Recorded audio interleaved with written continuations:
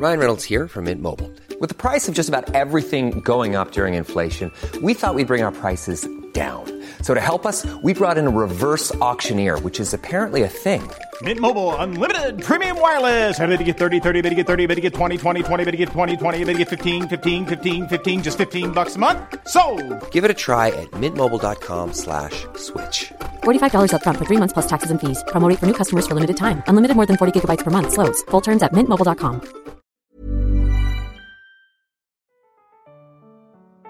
Thank you for downloading this podcast from the Financial Times. We value your feedback.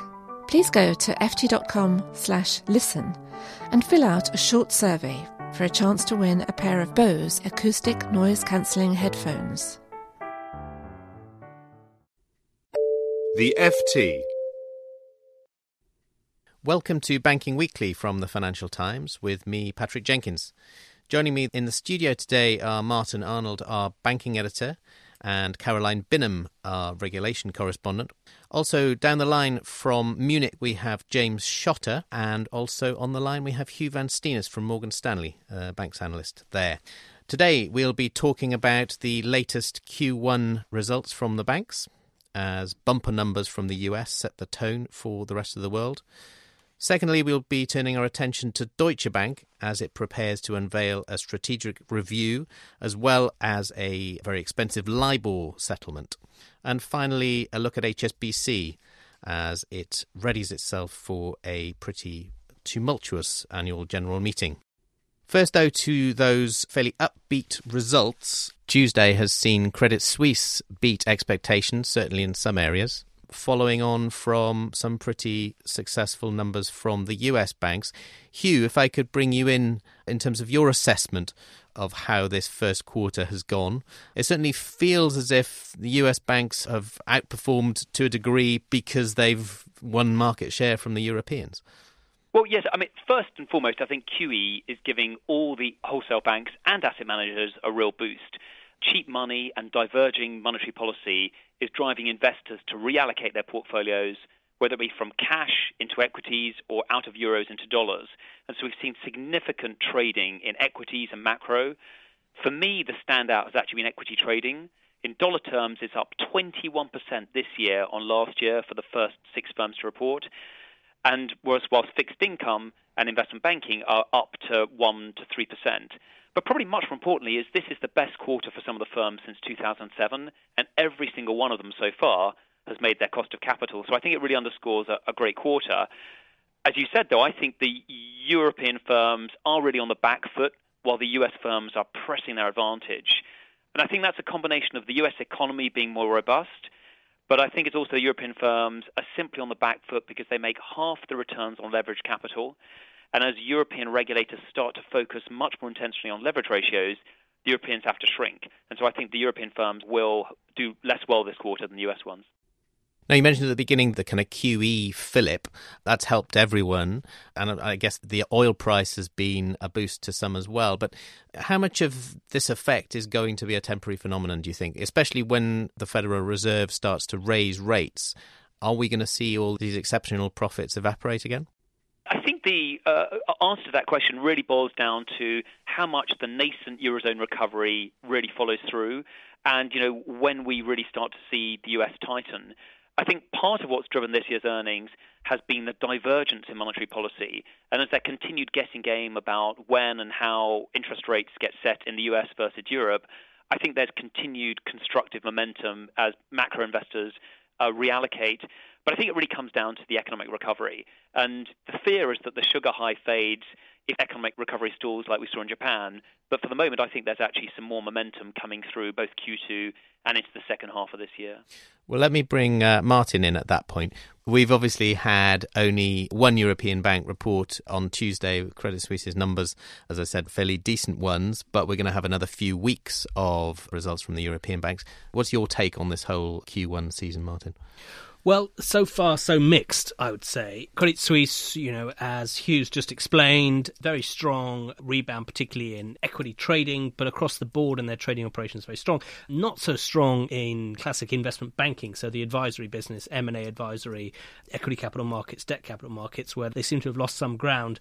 But interestingly, the shares down 3% this morning, basically because there's a focus on capital. And new chief executive coming in, Tidjane Thiam from the Pru, replacing Brady Duggan, the long-standing chief executive of Credit Suisse, widely expected to look at Credit Suisse's capital. And as Hugh mentioned, regulators are really focusing in on the leverage ratio, which is the amount of capital that these banks hold versus their total assets. And the European banks, particularly investment banks like Barclays, Deutsche Bank, Credit Suisse, are all weak in this area compared with their US brethren. And it's interesting to me that there's this focus on capital for Credit Suisse, and I imagine there will be for Barclays and particularly Deutsche, but there hasn't been for Goldman, Morgan Stanley, Citi, which have all come out with results, Bank of America, hardly any focus on that. And euphoria around the first quarter trading from their figures, shares are pushing, recent highs, and yet the European banks are still repairing their balance sheets, it feels like. Well, we'll see how that US-Europe split widens over the coming weeks. Thank you, Hugh and Martin, for that. So our second subject for the day is Deutsche Bank, which has a big week ahead. Not only is it due to announce or at least agree internally on a new strategic plan, it's also preparing to settle long-standing accusations that it manipulated LIBOR. On the first of those topics, James Schotter joins me from Munich. Thanks, James, for joining us from a train, I gather. You've been reporting on the expectations for this strategy plan, which started to leak out over the weekend. What have you discovered? Well, basically, Deutsche is, having spent the last few months reviewing what it would do as its strategy, it's whittled its options down to two. The first would be to sell off its Postbank business and refocus its remaining retail operations on wealthier clients, and at the same time cut back assets in its investment bank by about 160 billion euros. The more radical option that it's also been considering is to split itself up effectively into two legal entities. The first of which would contain its investment bank, asset and wealth management operations, and its global transaction banking division. And the second of which would contain its own brand retail business and Postbank, which would be merged in the next couple of years before then being disposed of in about 2.5 years' time. And the idea is that this process would raise enough capital to leave both the investment bank and the retail bank strong enough to stand on their own. The management bank board has been back and forth between the two options, but could be in a position to recommend one of them to Deutsche's supervisory board on Friday. And you say they've been debating one option over another for the past few months, really, haven't they? But where do you think they're going to end up? I think at this stage it looks like they're probably more likely to plump for the option of getting rid of Postbank but keeping their own retail business. There are questions over both the two options. In the case of getting rid of Postbank, the question is how deep cuts they would need to make to their remaining retail business to accommodate the fact that its revenues would be much lower. In the case of spinning off the whole retail bank, the question would be whether the investment bank would be able to meet tough funding requirements under stress conditions without the deposits that the retail bank provides. So those are the two considerations that are holding up the decision. Well, we will wait with bated breath for that decision. As you say, could be taken as early as Friday this week. Thank you very much for that, James. Let me turn now to the second question hanging over Deutsche. I've got Caroline Binham here, who's been looking at the expected LIBOR settlement. So, Caroline, it seems as if Deutsche is facing one of the biggest fines that any bank has had to face over LIBOR manipulation. Finally, yes, 7 years after authorities in the US first started their LIBOR investigation back in 2008, Deutsche looks like it should be ready to settle the allegations possibly as early as Thursday. The fine could be as high as $1.5 billion. A lot of that is dependent on whether the New York Department of Financial Services, which is run by Benjamin Lawsky, takes part in that deal as well. If it does not, then we're being guided that the total could be about $1 billion. Either way, one of the highest fines that we've seen so far in LIBOR. And how damaging is it for Tidjane, the co-chief executive, who before taking the top job, was head of the investment bank, which, of course, is where the LIBOR abuses took place. It's a difficult week for him either way, because this strategy review is also going to reopen questions about whether they've followed the right direction until now. Do you see his position as being under threat? Possibly. A lot will depend on the evidence that comes out on Thursday. The emails that have now become a tradition amongst reporters that detail Bollinger being exchanged in exchange for rigging. A lot will depend on whether that can be traced all the way to the top and whether Anshu knew what was going on in his team when he was heading up the investment bank. We haven't seen too much chief executive fallout on LIBOR. The head of Rabobank had to step down, if you remember, and also RP Martin, the broker, as well. On Barclays, however, that was when we last saw real cataclysmic change at the top, and Barclays was the first bank to settle LIBOR back in 2012, and you'll remember that Bob Diamond had to go pretty quickly. So I think Anshu will definitely have an eye on that particular example. The internal kind of rumour mill is allegedly, anyway, that the kind of juicy emails that existed around Barclays and extended quite a way up the organisation are not quite so damning in Deutsche's case. But time will tell when we see the full settlement. Thank you for that, Caroline. We should move on to our final topic, which is HSBC. They have their annual shareholder meeting on Friday, Martin, and it comes a few days after we reported that Stuart Gulliver, the chief executive, is preparing a new strategy with some fairly or potentially dramatic strategic change.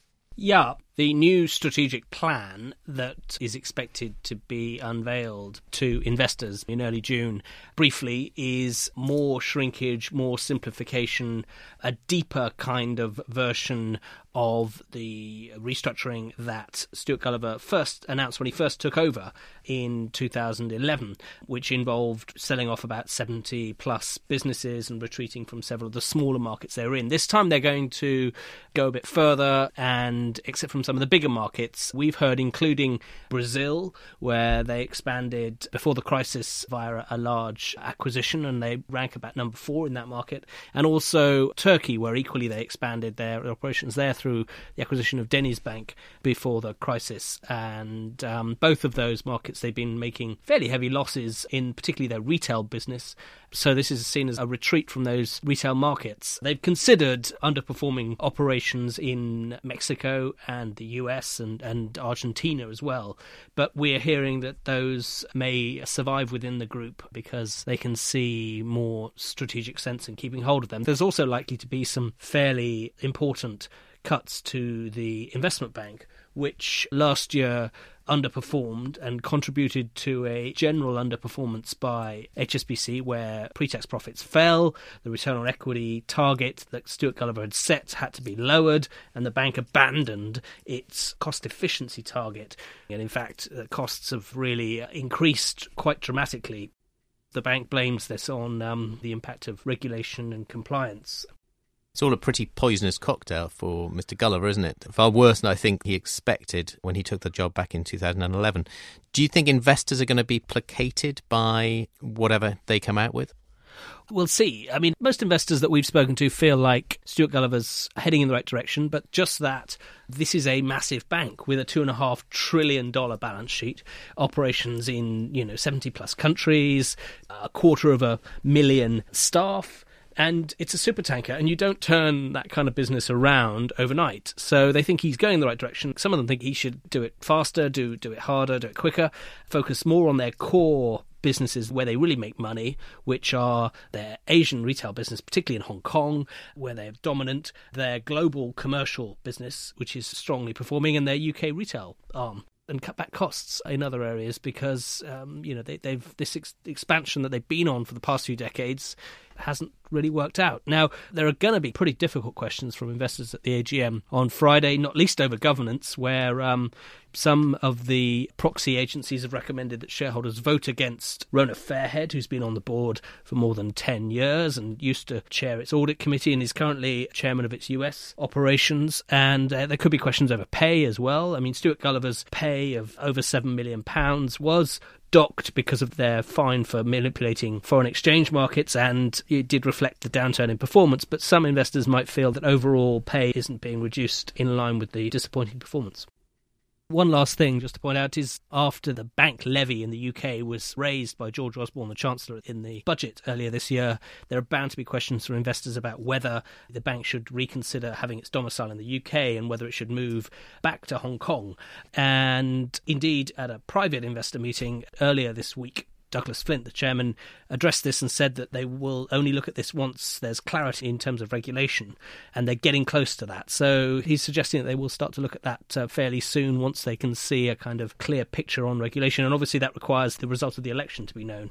Indeed. Well, either way, we're well set, I think, for a fairly fiery AGM on Friday.